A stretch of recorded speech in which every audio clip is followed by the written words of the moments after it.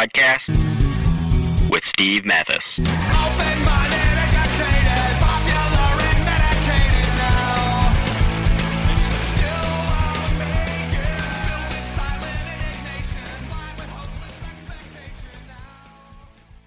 Welcome to the Pulp MX Pulpcast. This one's a little different from usual, folks. My name's Steve Matthes, of course, on the line. Thanks for listening to this. And if you're into motocross, dirt bike racing, supercross, and you're not into hockey, there's going to be very little motocross, supercross talk in this podcast. But I'm pumped to do it anyways. Most of you guys know I'm a huge hockey fan, judging by my tweets, and obviously being a Canadian. And thanks to a mutual friend of ours, I got none other than 40 goal man, 1,200 games or something in the NHL. Now calling the action on TSN for the hockey, the Ray Ferraro. Ray, what's up? I'm just in Montreal these days, getting ready for the World Junior Tournament, which is a tournament that started about 25 years ago, basically like in club ranks. And yeah. It's grown to just enormous proportions, and the games this year will be in Montreal and Toronto, and up in Canada. Last year we were in Sweden, and I'm in the NHL buildings will be sold out, and many of these players will be in the NHL within a year or two. It's a pretty awesome tournament for these kids. I mean, what an unreal opportunity to play in something like this. Right, yeah, exactly. Especially, like you said, in Canada, where it takes on a whole new meaning. Before we get too far, Project Bags, Project, Projekt Co.com. Jeff Williams, our buddy, the guy who lined this up, the guy who made you do this, Ray. Yes, he did. He did. Thanks to Jeff for making this happen. So check them out if you need their bags. Great bags, by the way, for reals. I mean, I know we're doing this because we're both friends, but man, they're good bags. They are. Actually, mine's sitting on the floor here. And so, Jeff's kind of a funky guy. And right. So he's like, yeah, you got to check this stuff out. And so I look at it, and it's like all these really bright colors and all this stuff. And I travel, 175,000 miles a year. Yeah. And so every time, if you've been in an airport a lot, which you have, man, everybody's got a black bag. I don't ever have to look for mine. Right. Yeah, I'm on the road 32 weekends of the year, so going to these races. So, yeah. Everybody goes, hey, great, you get to travel. No, great, I got to travel. Right, exactly. I'm not seeing anything. I see a rink, a restaurant, and the airport. Yeah, I see a stadium, a hotel. Yeah, exactly. So, hey, a little bit about the World Juniors. First of all, did you ever play in them? You had to have, I'm sure. No, I didn't. You didn't? Okay. Good story to that. I have in the history of major junior hockey, which is the highest amateur level of hockey in Canada, there's been 4 guys that have scored 100 goals in a season. Right. 2 of them are Guy Lafleur and Mario Lemieux, who are among 2 of the greatest players of all time. One other guy that I don't know, who played in Ontario, and me. And you, right. And which is kind of like one of those, one of these things is not like the other. And so the year I got 100, I had 108 goals. Yeah. That would have been the year I would have qualified for the World Junior team. And for some reason, I had 50 goals at Christmas when they picked the team, and I didn't get picked. And so, but that was 30 years ago, right? And so the tournament was nowhere near what it is now. So I didn't get picked, and I went, well, that kind of sucks. And then I just went home for Christmas. Yeah, yeah. Like now, big deal, right? I would have been devastated, and it would have, quite frankly, it would have been a story as opposed to something nobody noticed. I mean, no cell phones, no computers then. I went home to my billet's house and assumed there would be a call there. Nobody. And then I thought, well, maybe they didn't have my number. Turned out they had my number. They just didn't want to call it. Yeah, it's incredible. 108 goals. I'm a little younger than you, but I do remember, I'm from Winnipeg, and you played in Brandon, about 2 hours away. And I remember, this guy scored 108 goals, and somehow you were drafted in the 4th or 5th round. It was a different time back then. But I mean, yeah, I was pretty small. Well, I'm not big now. Did you grow? My hockey card says I'm 5'10", but I've never quite made it to that. I'm like 5'9.5", and when I was drafted, I was 158 pounds. And by the time I turned pro, I was maybe like 170 pounds, and I played pro anywhere from like 185 to 190. So, I mean, they looked at me like, he scores a lot, and, he's got these offensive stuff to his game, but he's just so tiny. Right. And the game was different back then because it wasn't harder, it was tougher. Physically, it was a meaner game than it is today, and so there would have been a lot of questions about somebody my size, whether I could handle that. Now I think it probably wouldn't have been as big a deal. Yeah, I mean, there were questions about Gretzky. Oh, he's too small. He's not going to make it, And he had 2,000 points. Right. Yeah, he did just fine. Right. It's the junior thing is, and I get into these debates with a couple of my buddies back home. Like, obviously, down here in the U.S., the NHL Network covers the U.S. games and some of the Canadian games, but mostly U.S. games. And there's nowhere else in the world where this tournament resonates like it does in Canada. And so, in a way, like, Canada's gone, 4 years without medaling? 3? 5 years without a gold. And they have not had a medal of any kind in the last 2. Okay, so 2 years without a... I mean, people are freaking out up there, Oh, yeah. And to me, I'm like, there's no other country that takes it this seriously. Maybe the Canadians should not take it this seriously. Like, it doesn't mean all that much, but somehow, and some of it is through the work of TSN, which has done a great job, this thing has grown to the point where it is like the Olympics. Up here it is. You bet it is. 2 years ago, the Swedes played in the gold medal game. They hadn't won a gold medal in, I want to say almost 20 years, and a third of their country watched the game. It was on at 2 a.m. Right. Okay. It has grown incredibly in other places. And what I would say is, say there was a college football championship that started country to country to country, and then all of a sudden the U.S. wasn't winning any medals. Be problems. There'd be big problems. Right. And then people from other countries would say, well, why don't you guys relax? You're not the only people that play it. Yeah. Like, that's what's happened in Canada, is that Canada was by far the strongest nation for decades. Right. And they went through a stretch. They won 5 straight gold medals. And so, Canada's feeling pretty good about themselves. They're high on the hog. Nobody can beat us. Well, countries are still trying to get better, and eventually players catch up. And so one of the things that happens is a junior tournament, which is an age-limited tournament, there is there's a turnover every year because of age. And so if you get whacked with an age group that's not that talented, and it happens, right? I mean, birth years are luck of the draw. Yeah. And sometimes you have incredible teams, and other times you don't have as good a teams. But for Canada, this is a bit of it's been a kick in the shins.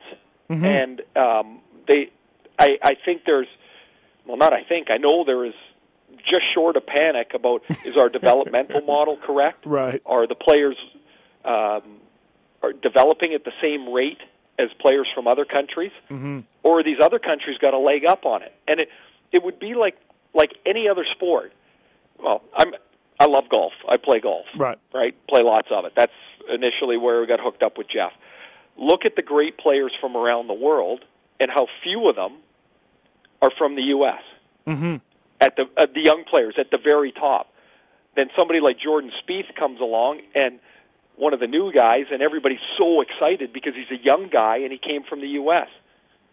Because for the most part, over the last, since Tigers got banged up, it's been a bunch of European players. And so the golf industry is, they want to know. They want to know, how did that happen? What's going on? Other countries try hard too. Right. And it's crazy. I just the cuts of these teams are front page news. Yeah. I mean, it's just people That's need to understand. That's a bit unfair, I will say. Yeah. I remember you're an 18-year-old kid who's a first-round draft pick in the NHL, and you get cut from a junior team, and it's on the front page. Yeah. And I don't know that that's really fair to the kid. Yeah, I think Daniel Briere was crying or something on TV one year. Oh, he wouldn't have been the only one. Yeah. What they stopped doing was they were doing the cuts and the media was waiting for the players when they got cut. Right. So, like, you got an 18-year-old kid who's, his hockey life has just been dumped on its ear, right? And you got a bunch of cameras sticking in his face. Yeah. I mean, he didn't even have time to regroup, and fortunately, they've gone away with that. Oh, that's good.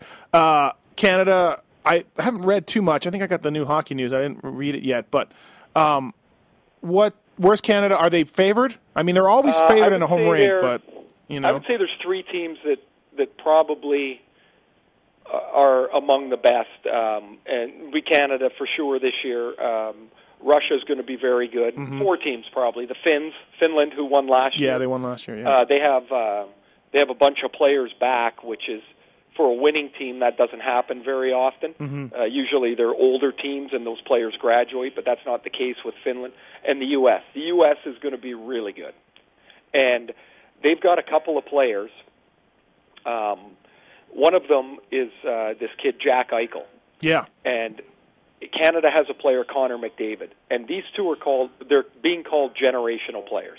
Like, they just never come along. There's all kinds of really good players, and these guys are at the next level from that. Mm-hmm. And Jack Eichel plays at Boston University. He's just a fabulous player. And he'll be their leader. There's also, and this is why I think the U.S. is catching up to Canada in hockey is, first of all, the country's 10 times as big. I mean, right. There's 330 million people, and there's 33 million in Canada. And now hockey is spread enough that there's people playing in untraditional places. Yeah. So the other superstar in the making they've got for the U.S. is a kid named Austin Matthews. Now, Austin is not eligible for the draft this year. He's too young. Mm-hmm. Eichel is. But Austin Matthews is too young. He's from Phoenix. Yeah, crazy, right? His parents never played. Yeah. They don't know anything about the game. They took their kid to a hockey game. He was mesmerized by it as a little boy. And I've met Austin. Uh-huh. He is built like a linebacker. He's like 6'2", maybe 210. He's 17. Wow. Yeah. And he can play. Like, he is. Many people think he's as good as Eichel, and he's a year younger than him. Right. And so those two are going to be the centerpiece of a really good U.S. team. Have you seen much of McDavid and Eichel? I know that people are trying to say that Eichel has a chance to upset McDavid as number one pick, but I don't. I watched McDavid play last night, uh-huh. and man, he was fantastic. He had not played last night. Was his first game in 40 days. Yeah, he had broke his hand in a fight. Right. I don't know why he was fighting, but anyway, he got in a fight. Story. He broke his hand, and so he was a little bit rusty. Maybe in the first period, but after that he was just awesome. And Eichel has had a really good camp for the U.S. They're in the Northeast playing some college teams, to pick their final roster and to get prepped for the tournament. I would say it'll be difficult for Eichel to pass McDavid. I would say if the draft were today, McDavid would go 1 and Eichel would go 2. Yep. But if something crazy happened and Eichel went 1 and McDavid went 2, I don't think anybody would be, just so blown away like it would be like an incredibly crazy circumstance. They're both that good. I can't go too much further into this without getting a Freddie the Goat update. I mean, he's going to make the team, right? Well, he is on the team, okay. And Freddie the Goat is because I'm a Leafs fan. For Team Canada, he was a first-round draft choice by Toronto. His name's Fred Gauthier. Yeah. And last year, somebody asked one of his teammates, how was he playing? He goes, "Oh, you mean Freddie the Goat?" So obviously, Gauthier, and it's the best nickname though, isn't it? Yeah, it's really good. I can't even say his name without giggling to myself. I want to call him on the air Freddie the Goat. I'll be watching. Yeah, I'll see if you do it. But I just can't. I mean, because the connotation is terrible. But to me, he will forever be Freddie the Goat. We have a racer in motocross. He retired about 5 years ago, maybe longer. But he won. He's got all the records except for one, and his nickname is the Goat, greatest of all time. Right. The first initials of that. Now, there was a guy, you ever watch those 30 for 30s? Yeah, all of them, yeah. Well, there's this one on the New York street basketball scene. Yeah. Yep. And there was a player there. His name was Earl Manigault. Oh, I don't remember that. And they called him Earl the Goat. And, he had a bit of a rough life, and things didn't pan out the way they should have. But back in the day, they would put money on top of the backboard, and the goat would jump and get it. Yeah. I mean, that's just, I don't know how much of that becomes urban myth. But right. Just even to be, could you imagine somebody in the 1970s just, running from the free throw line and grabbing a 10 spot off the blackboard? In your Converse Chuck Taylors, right? Yes, exactly. There were no technology there. All right, hey, let's switch gears. I don't have you for a lot of time. But so I live in Vegas, and we were talking before I went on the air. Lots of talk about the NHL in Vegas. And look, as for the NHL, it was always as tight-lipped as they can be. This seems pretty close to a sure thing. Or it's going to happen. There's a ticket drive coming soon. What are your thoughts about this? Where do you stand on this? Is it going to work? I mean, I'm a little skeptic. Pokey Reddick will be there, but other than that. Here's the thing. I can say, yeah, I think it's going to work, or no, I don't think it's going to work. But I'm not there. Yeah. And I don't know. I've been to Vegas many times. Never once do I go there and say, gee, I wish there was a hockey team. Right. I find other things to do when I'm in Vegas. Yeah. And so the biggest concern the NHL has is not that there's not money there. I mean, they're pretty confident that the casinos will fund enough of it. Mm-hmm. The biggest concern really becomes, so say the casinos buy a bunch of tickets and, they're going to disperse them to their high rollers or to their guests of some kind. And the games start at 7 o'clock. And at 9 o'clock, most of those guests go, hey, look, it's time for dinner here. I've already hung out at the game for 90 minutes, had a couple of pops, and the game's been great and all that, but it's time to get rolling. I want to go eat and get to the casino. And they leave. Right. And the building's three-quarters empty in the third period. Yeah. Home team, it's 2-2. They have to make sure that the people that are going to go want to go, that are fans of the game. Are they going to be there to on a Tuesday night? Yeah. And quite well, maybe Tuesday night's a good night in Vegas. Maybe Friday and Saturday aren't good nights. Yeah. In Vegas. I mean, all of that stuff they have to try and figure it out the best they can, because, I would say too, the fellow that's is a very successful businessman that's the proposed owner. Mm-hmm.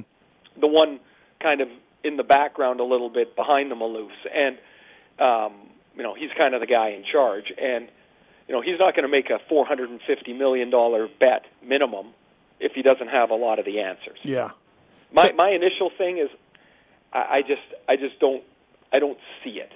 I don't know much about Vegas outside of the Strip, to be honest with you. Well, they got a team and here. the golf courses. Yeah, they got a team here, the Wranglers, and they have decent support. I've been to a few games, but I mean, you need a whole lot more than decent support. Do you agree with me though? The fact that this is so far down the line seems to indicate it's a no-brainer. I won't go that far. Okay.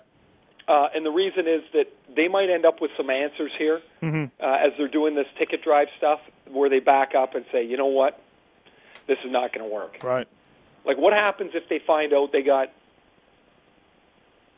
4,000 season tickets, non-casino season tickets? Right, yeah. Well, then they might go, you know what, this just can't fund itself. Yeah. Should be interesting to see what happens. Players would like it. Oh, I know, right? It'd be pretty exciting. And it's the arena. I don't know if you've seen it, but it's right on the Strip. It's right behind New York, right there. There's so much that would be pretty cool about it. Mm-hmm. I don't know. I don't know enough about the real finance about what would support the team. I will say, when I lived in Anaheim for a long time, one of my jobs down there kept me down there, and I bought a half-season package to the Ducks. Yep. And this was the year they got Ferarro, so the year before they won the Cup, or maybe the year, I think the year before they won the Cup. And I was really surprised by the people that we would see every day, because we had the same seats, you know what I mean? We'd see them at all games. They were into it. They were hardcore. Now, Anaheim's different than Vegas. You're drawn from a lot bigger place, and there is some minor hockey going on down there. But I was like, I wonder how these people are going to be around us. And they were pretty knowledgeable and into the game. So maybe there's and that's really, I guess, part of what they have to try and explore and get their hands around. Yeah. Should be interesting to see. Hey, so when Sportsnet acquired the rights to the national rights to all the games in a huge landmark deal, they took over Hockey Night Canada, and TSN had the national games beforehand. I read an article in a sports business journal, I think, about this move, and it told me, Ray, that one of Sportsnet's first acquisitions will be going after Ray Ferraro. That's what they told me. So I don't know. Obviously, it didn't work. You're at TSN, and you seem happy, and you're busy. Did you think about going? Did they talk to you? Did you? Why the decision? Well, sure. I thought about it when I heard the news. I was sitting at home, and I said to my wife, who, by the way, is in the Hockey Hall of Fame, the first woman ever inducted in the Hall of Fame. She's a U.S. girl. Cami Granato is her name, and she was a fabulous player in her day. And we have two small kids, and so I got the news, and I told her, I said, well, technically, I don't have a job next year. We got to figure this out. Yeah. And so slowly started to make some calls and put some pieces together, and I didn't even get very far down the road with Sportsnet. I had one phone call with one of the guys at the very top of the chain, and they weren't at all prepared to offer anything at that point. They just got the deal. Yep. And but he told me that, look, we have all the national games, and you should be doing national games, and if you're going to be doing them, you're going to be doing them for us. Yeah. And I mean that was, none of that was news to me. Right. But when I got to thinking about it, before I even chased it any further, was that means every weekend, like literally every weekend, I would be away from home. Now I have a 5-year-old and an 8-year-old. That was, so certainly you can see as they get tied up into their sports now, you can see why being away every weekend would be a concern for me. Yeah. Number two is I really like the people that I work with at TSN. I do this tournament, which is among the top-rated shows in Canada every year. The 10 days of the tournament. I'm just as busy. I'm just doing different games, and I like the way that I've been treated in my time at TSN. So I started talking to TSN about an extension, and they were talking in the 4 to 5 year range, and I said that I'm going to be 50, which I am now, and I said I want a deal that'll take me to retirement, which is 60. And so we kicked the ball around for a while, and I ended up with a 10-year extension, and so I signed at TSN for 10 years, and I love where I work. I watch the games on the other network because that's where they are when I'm not doing them. And I don't look back at all and think, gee, not once have I looked back and said, God, I wish I made a different decision. I'm really really happy and content with the choice I made. And there was plenty of talk in this article and others that there'd be mass defections from TSN, and I think it speaks to how well most of you guys are treated, or all of you guys. Mike Johnson left, Dave Randorf left. All the studio guys, the panel guys. Seems like they must be a great company to work for, because you guys, it wasn't this massive defection like people predicted. Well, when you think of it, really, like a company is really only people, and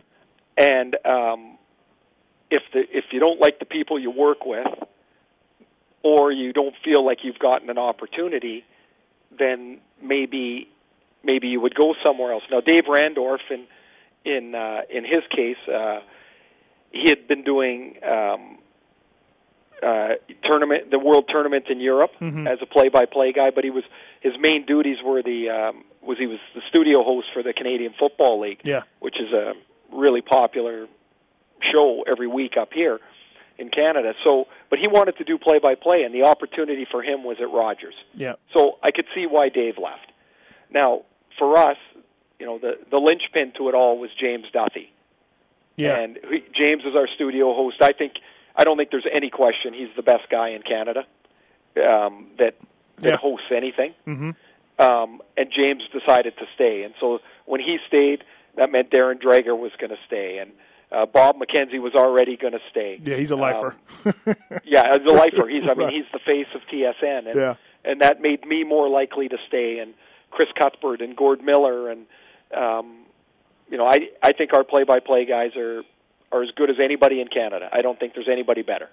And we have them at TSN. And so our little hockey group, as we call it, we're all really content, and we think we do a terrific job, and we work hard at it, and we got a lot of pride in it. Hey, you played in the NHL for a long time. You made millions of dollars. You had a great career. I don't imagine you're doing this for the money, but when talking about your career, like, you're on a lot. You're doing a couple regional games a lot during the week. Now you're doing the World Juniors. You're very busy. What makes you want to keep doing and keep working that hard? I imagine, like I said, you don't have to, but you must really love it. You must really love the game. A couple of things, I think. First of all, I played at a time, 1984 to 2002, when salaries were nowhere near what they are now. Right? So, like, I scored 40 goals, and I got a raise from $125 grand to $160 grand. It's a good point, actually. You're making a good point right now, right? So it was like, at the time, man, I was pumped. Right. But, I would have been a $4 million player if I were playing today. Unfortunately, I was born 30 years too early. Yeah. So that didn't, so there is some need, like a lot of guys. I don't know if you got any buddies that got divorced. So, yeah. That doesn't boost your stock. That's True, for sure. True that. Yeah. So anyways, I got remarried. I got young kids. Yeah. I didn't play at a time with, making a ton of money. Yeah. So there is the need to work, to provide for my family. Mm-hmm. But that's number one. Number two is I was raised by, my mom and dad, and my dad and his dad built a concrete business. Basically from nothing in 1947. And my oldest and youngest brothers still own it today. Oh, wow. And, man, my dad worked. Yeah. And it's kind of innate in us, in our family. I look at my brothers, and everybody we just work. It's like right. We love what we do, and so we keep working at it. And the third thing is, from the time I was 5, when I first started skating, I've loved hockey like no other sport. Yeah. I mean, I love baseball. I love golf, but this is what I do. I love it, and so I don't like to travel. As I mentioned early on, I travel 170,000 miles a year, and that's way too much. It's crazy. But as soon as the hockey season ends, I don't do anything. So from mid-June to October, I'm at home. Well, now it'll be even earlier. Anything. Right, now it'll be even earlier with this new deal. Yes, exactly. Right. So basically, from the middle of April onward, I'm going to go to Prague in the Czech Republic for the World Hockey Championship for I think 17 days in May. Mm-hmm. But that's it. Yeah.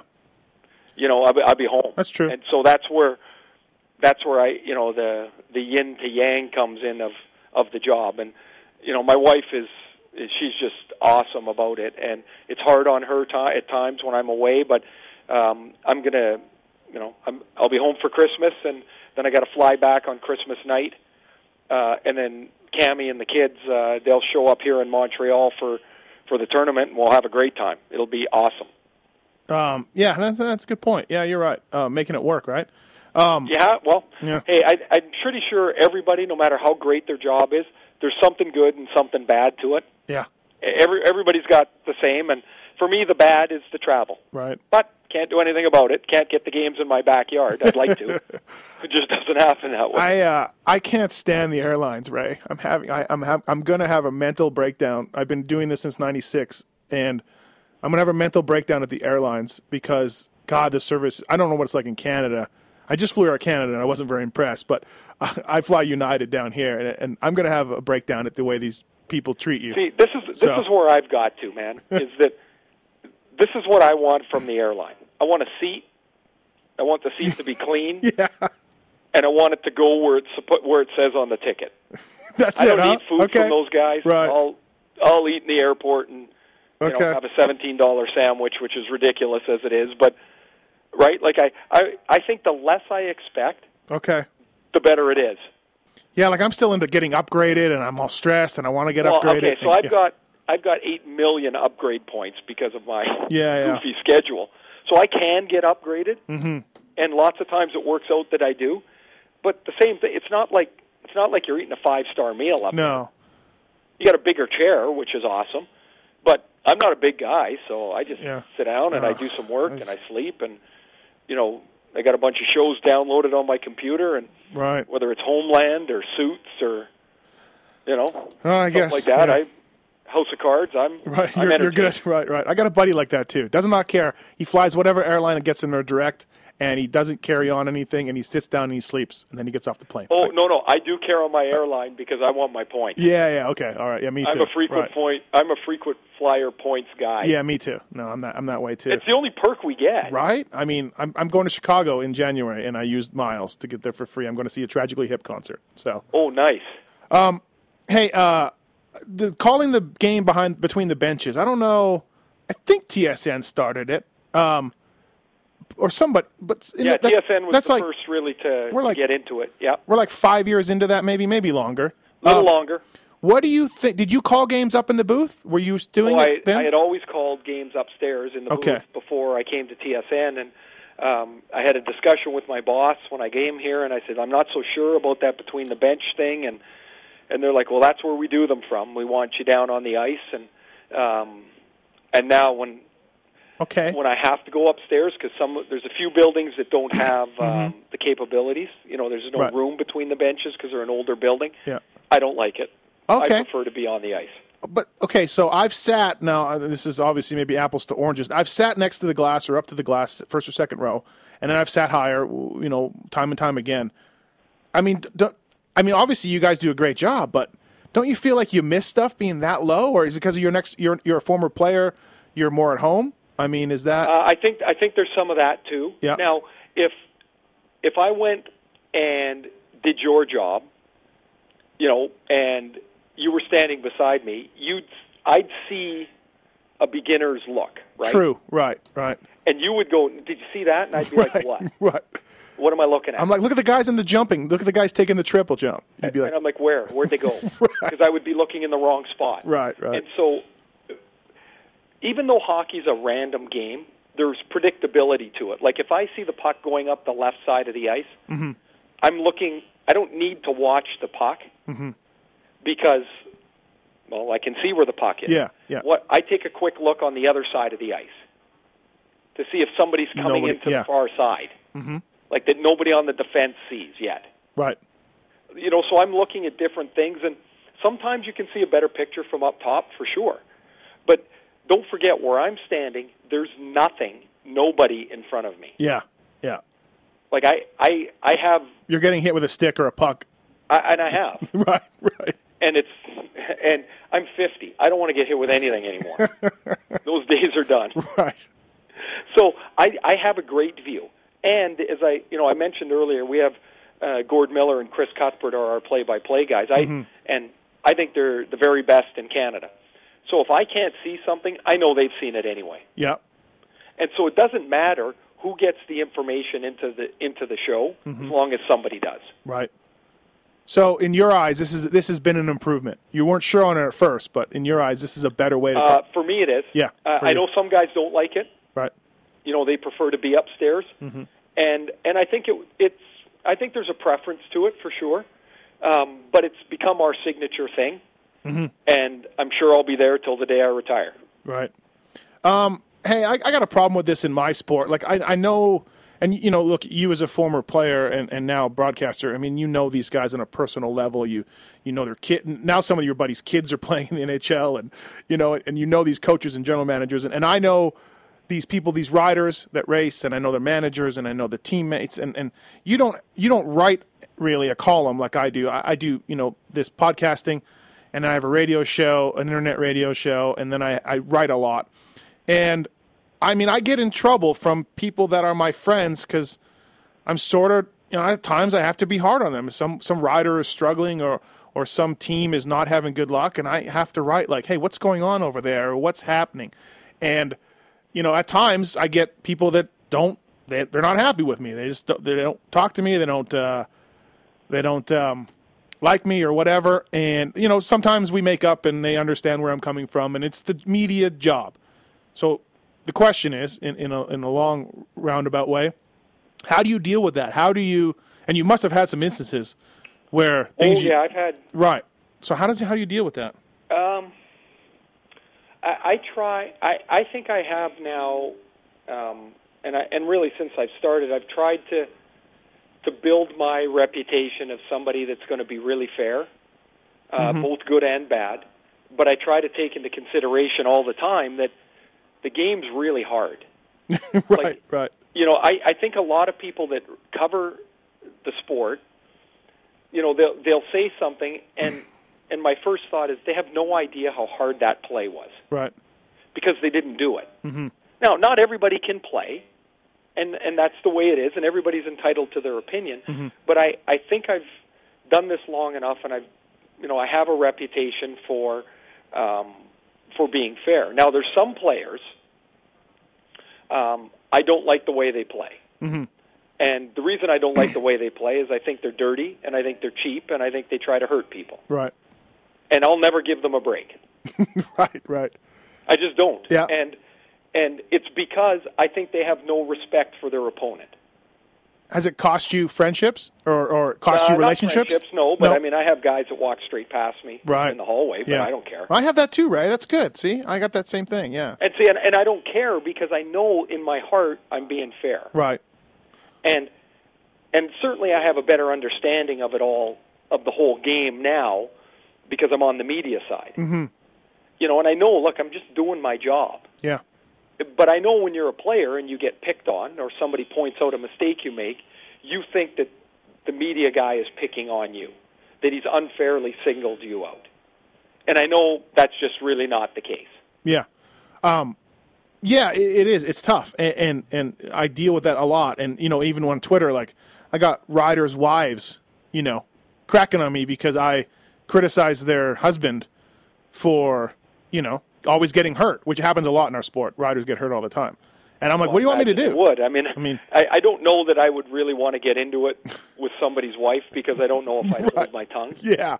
But so I would probably let that stuff go. On Twitter for sure. Yeah. You hear all kinds of things, some of them among the most vile that anybody would say. It's bad sometimes. It's bad, Ray. But, of course, nobody would say that to your face. Yeah. They're the guys, when they meet you, they tell you do a great job. Yeah, I have 27,000 followers, and you have, let me just check here, you have 128,000. So, yeah, you got a lot. So I'm really good with the block button. Right. And the way, I've built my own rule, which is if you swear at me, I block you. That's it, yeah. I'm done, because you wouldn't swear at my face. Right. You wouldn't come up and call me an effing idiot to my face, so I just block you, and then you're off the planet to me. I don't care. The reason I asked you that question is because I watch a ton of hockey, and I feel like you, and obviously, you have a guest on this show, so it sounds like I'm kissing your ass, but I feel like you are one of a few guys that doesn't call it down the middle and does offer an opinion from a guy that's played 1,200 games and had success in the league. I feel like Glenn Healy's another guy. I don't always agree with what Healy's saying, but another guy. I feel like I don't get that from a lot of guys that I'm watching. And in my sport, I'm considered the edgy guy because a lot of our media guys are buddies with the riders, and they just want to, basically make sure that they stay as friends. So I gravitate towards the guys that have an opinion and tell me, right or wrong, great, good or bad, whatever's going on the ice. And I feel like... Well, I look at it this way. And I learned this as soon as I retired. When you're in, like when you're a player and you're in, you're in. But the second you're out, you're out. Right. These guys aren't my friends. Yeah. They might be friendly with me, and I might be friendly with them, but they're not calling me up to come to the cottage in the summer. Right. Right? They've got their own lives. They, to a lot of these guys, like, I'm at this junior tournament. I'm going to be covering some of these guys till I retire. And I'm pretty sure most of them don't know that I played 18 years in the NHL. Yeah. They just think of me as the broadcaster guy. You got a good point. You're right. Yeah. And so they're not my friends. I have friends most of my friends in hockey are now in management because we're all around 50 years old. Right. So when I go into a city, they're the guys I go for a beer with. It's not the players. But those so it actually becomes easier. But the management guys probably get pissed at you here or there. Yeah. Yeah. Same as me. I'll tell a quick story. Sure, one of my favorite guys, one of my favorite teammates of all time is Luke Robitaille. And so Luke is just, for those that have met him, he's one of those guys. He comes into the room, and the room is a better place. Right? He's just happy, and he's got great energy. So I'm doing a Kings game, and there was a play, and I said something that would be against the Kings player. Right. So after the game, I'm walking back to my hotel in LA, and the phone rings, and it's Luke. And so I'm, hey, what's up? And right away he just tees off on it. He's like, I can't believe you said this, and he's just giving it to me. Oh, that's good. Now I get mad. Right. And so, I'm like, hey, Luke, and so now I go back at him. All of a sudden, he just starts to laugh. He goes, I didn't think it would be this easy. He just wanted to needle me. Right. He didn't even care about the comment. Oh, he just wanted to needle me. Okay. I was... But I mean, like, I've had it where it's not a joke.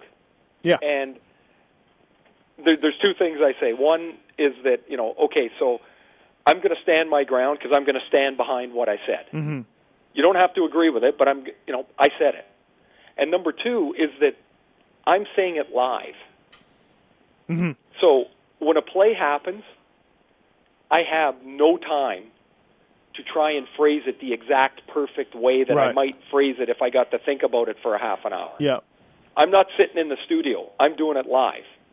And I'm making an evaluation, a snap evaluation. And I got to just say that's what I think. Right.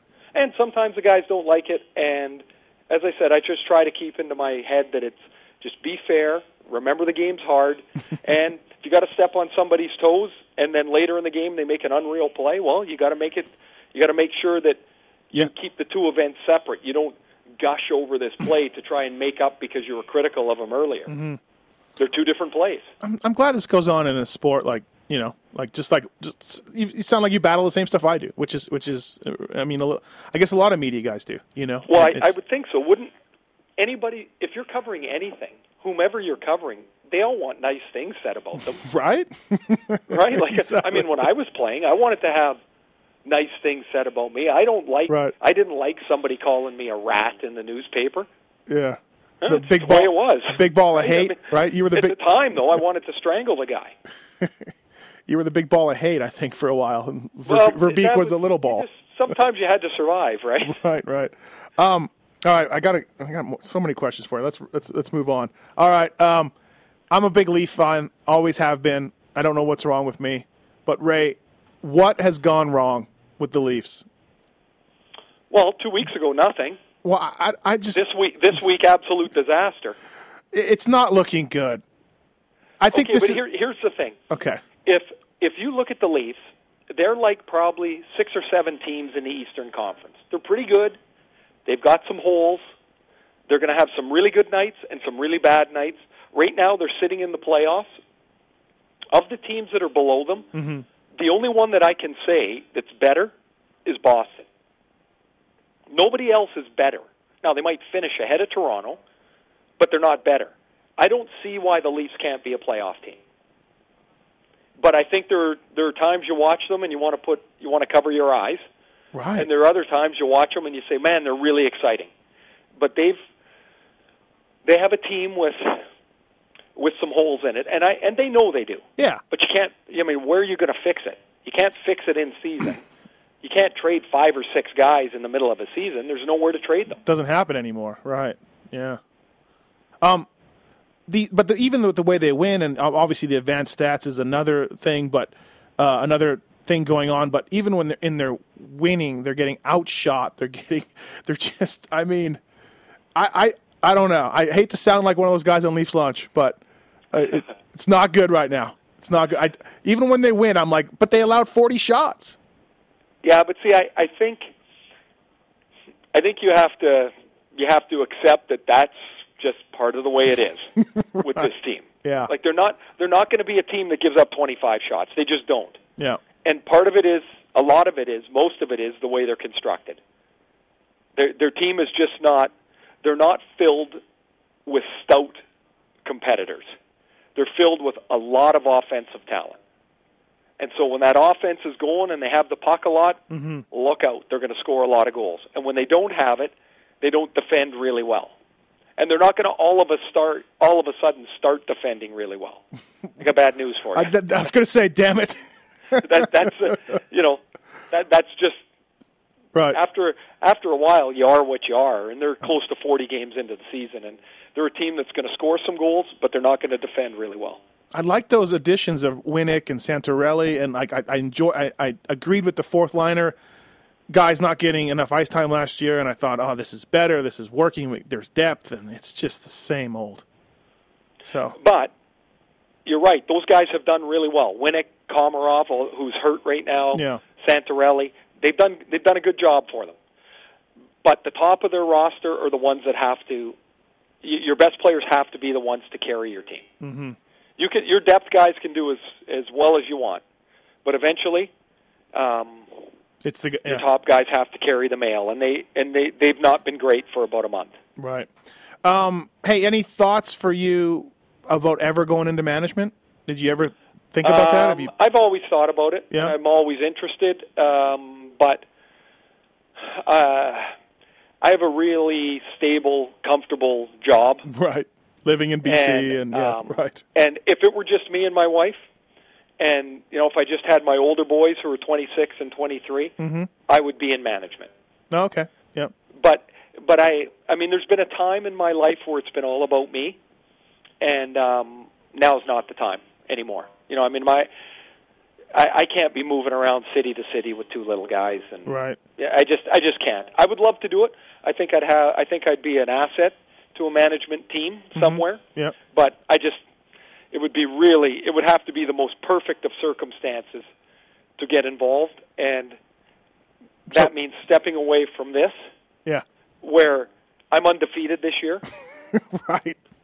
I mean, unless I swear on the air, there's not really any stress. And you're not getting fired, unless you do. Right, the stress is the stress I put on myself. Yeah. To do a good job, the pride I have in my job. But I'm not going to get traded. No. Right? Like those days are long gone, so I don't know that I want to jump back into that stuff. They're going to trade you to the Score or whatever. I go to work, they give me my schedule, I go do the games they give me, and that's that. My buddy was so crushed back in the day. He was the biggest Whaler fan, and you got traded for Doug Crossman, and he was so bummed. He was like, Doug Crossman? The day I got traded, the next morning, I had to go down to the rink in Hartford to pick up my equipment to drive to New York. Yeah.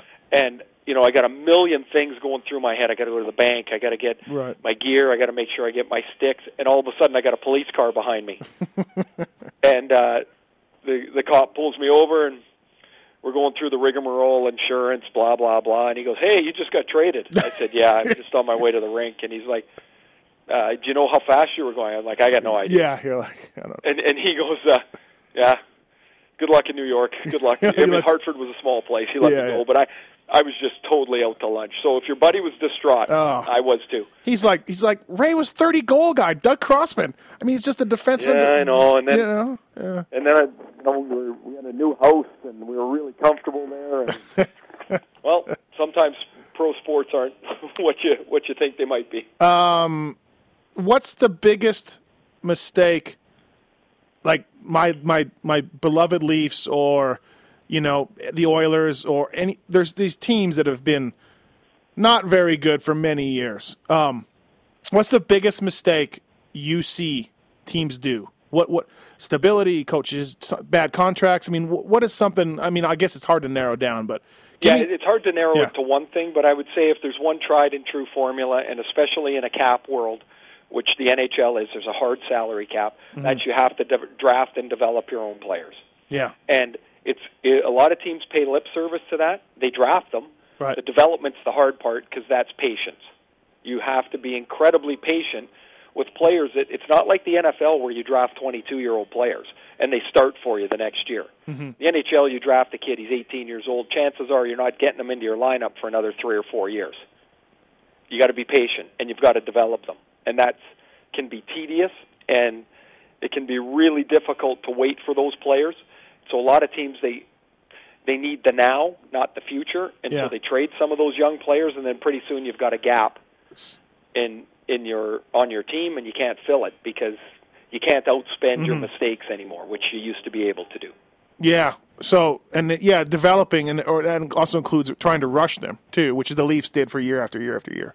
Well, Edmonton's been doing it for half a dozen years, and the answer is never to play a bunch of 18-year-old kids against a bunch of 25-year-old men. Mm-hmm. It just doesn't work.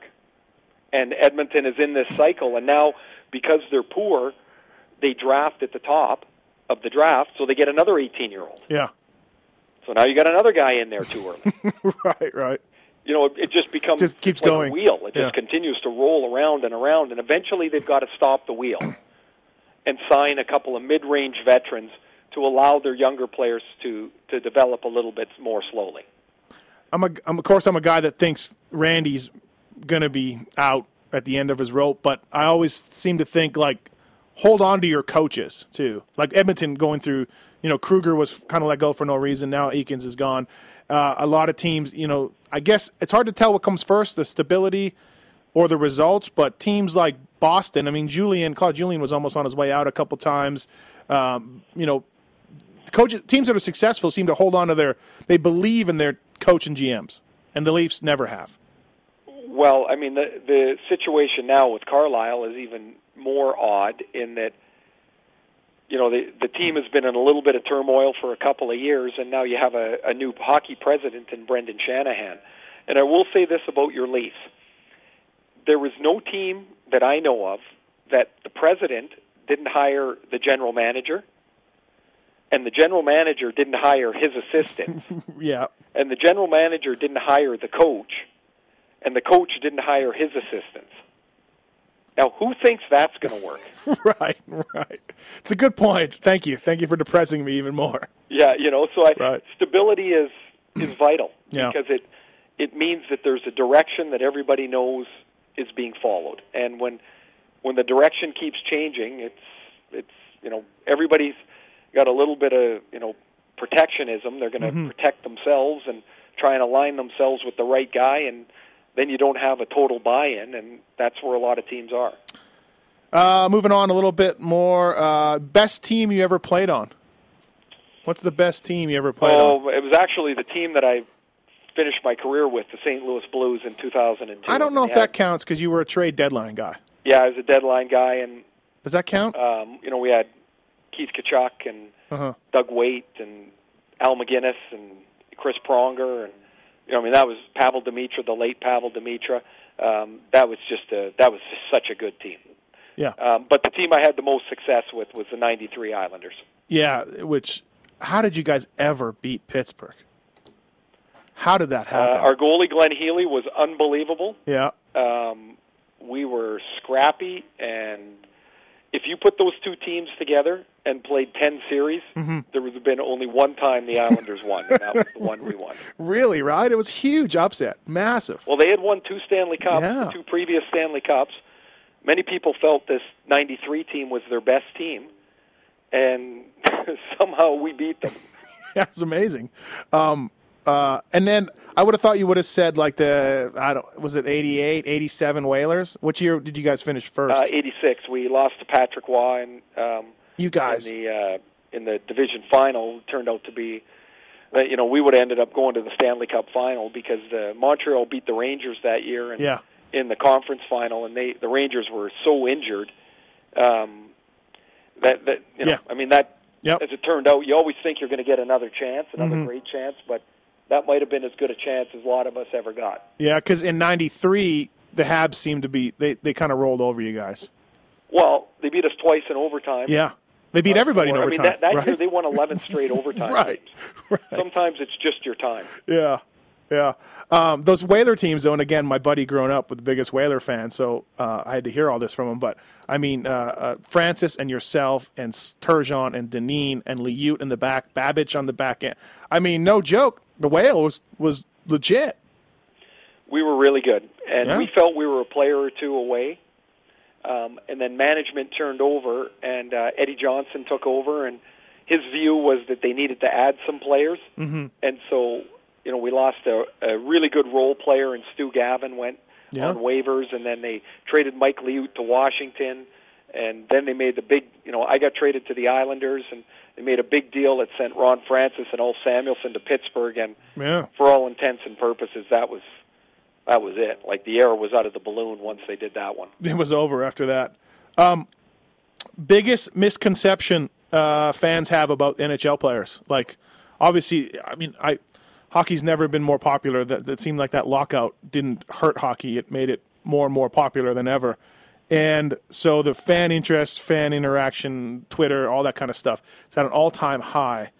And like you said, there are some douchebags out there on Twitter. But what is the misconception you run into that fans think? When I run into people that maybe don't, haven't followed much, or they're new to the game, and they meet you first thing, or not the first thing, but within the first 10 questions, and somebody new finds out that I used to play, they'll say, "Are those all your teeth?" Like, they think every player slap shot, lost every tooth. Right. And I have all my own teeth. Yeah. So I would say they think that players can be a bit of a Neanderthal, and I would say that's a bit of a misconception. Right. I mean, there are some that are. Yeah, right. And, best player you ever played with? Was there a guy that stands out? Well, I played with Mark Messier. Yeah. Francis? Played with Ron Francis. Played with Chris Pronger. I'm going to say the most talented guy. Well, the most talented guy I played with was Alex Kovalev. Yeah. With the Rangers. True. He was just astounding. But the best player I played with was Brian Leach. Yeah. He was just amazing to watch. And I was only with the Rangers for about 60 games, and man, he was just amazing. Just an amazing player. Fabulous guy, too. I never appreciated him until, again, this comes back full circle to the Leafs. The Leafs got him that year, and I never appreciated him until they got him, and he was at the end by that time. And I was like... By the time he came to Toronto, he was just a shadow of what he was in the Stanley Cup year, and, around that time, when he was the Norris Trophy winner. And, oh, man, he could change the game in a heartbeat. Yeah, and it was weird. And he stepped out of the cab and broke his ankle and missed the whole season or whatever. And by the way, in our industry, like, riders have lots of incidents at parties and houseboats, and then it always ends up that they were actually hurt, doing that, but the media learned something else, So I don't know if that was... Oh, yeah. There was a story of a player who had hurt his knee doing plyometrics, doing in the summer, doing training, but really hurt at water skiing. Yeah, there we go. So that same stuff happens, right? Nobody was, that one was staying under everybody's hat, that's for sure. So it's amazing. Leach missed that whole season with it, when you skate, and his game was skating, and then he hurts his ankle, breaks his ankle. Oh, he fractured his ankle, and that was it. He missed almost the whole year, didn't he? Yeah, and then he comes back basically same level. You know what I mean? Like, it was pretty amazing. Amazing player. All right, Ray, I bugged you long enough. Hope you had fun doing it. I doubt you did. No, this was awesome. Let's get into some motocross. Who do you think's going to win the Anaheim opener here? I wouldn't know motocross if somebody ran over top of me.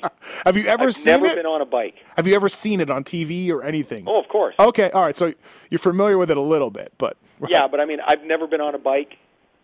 Would never get anywhere near what those guys do. Not a chance. And our buddy Jeff showed me some pictures and videos of stuff that he used to do, and I'm like, nuts, man. No chance. Thanks to Jeff Williams for making this happen. Ray Ferraro, I really appreciated it. I had a lot of fun. You seem like you're a regular guy, and I enjoy your work on TSN and the World Juniors. I'll be watching as well. And thanks for doing this. I really appreciate it. Well, enjoy, and if they get NHL hockey in Vegas, I'll be there, and we'll have to run into each other. Yeah, sweet. Thanks, Ray. Cool. Thanks a lot. Bye.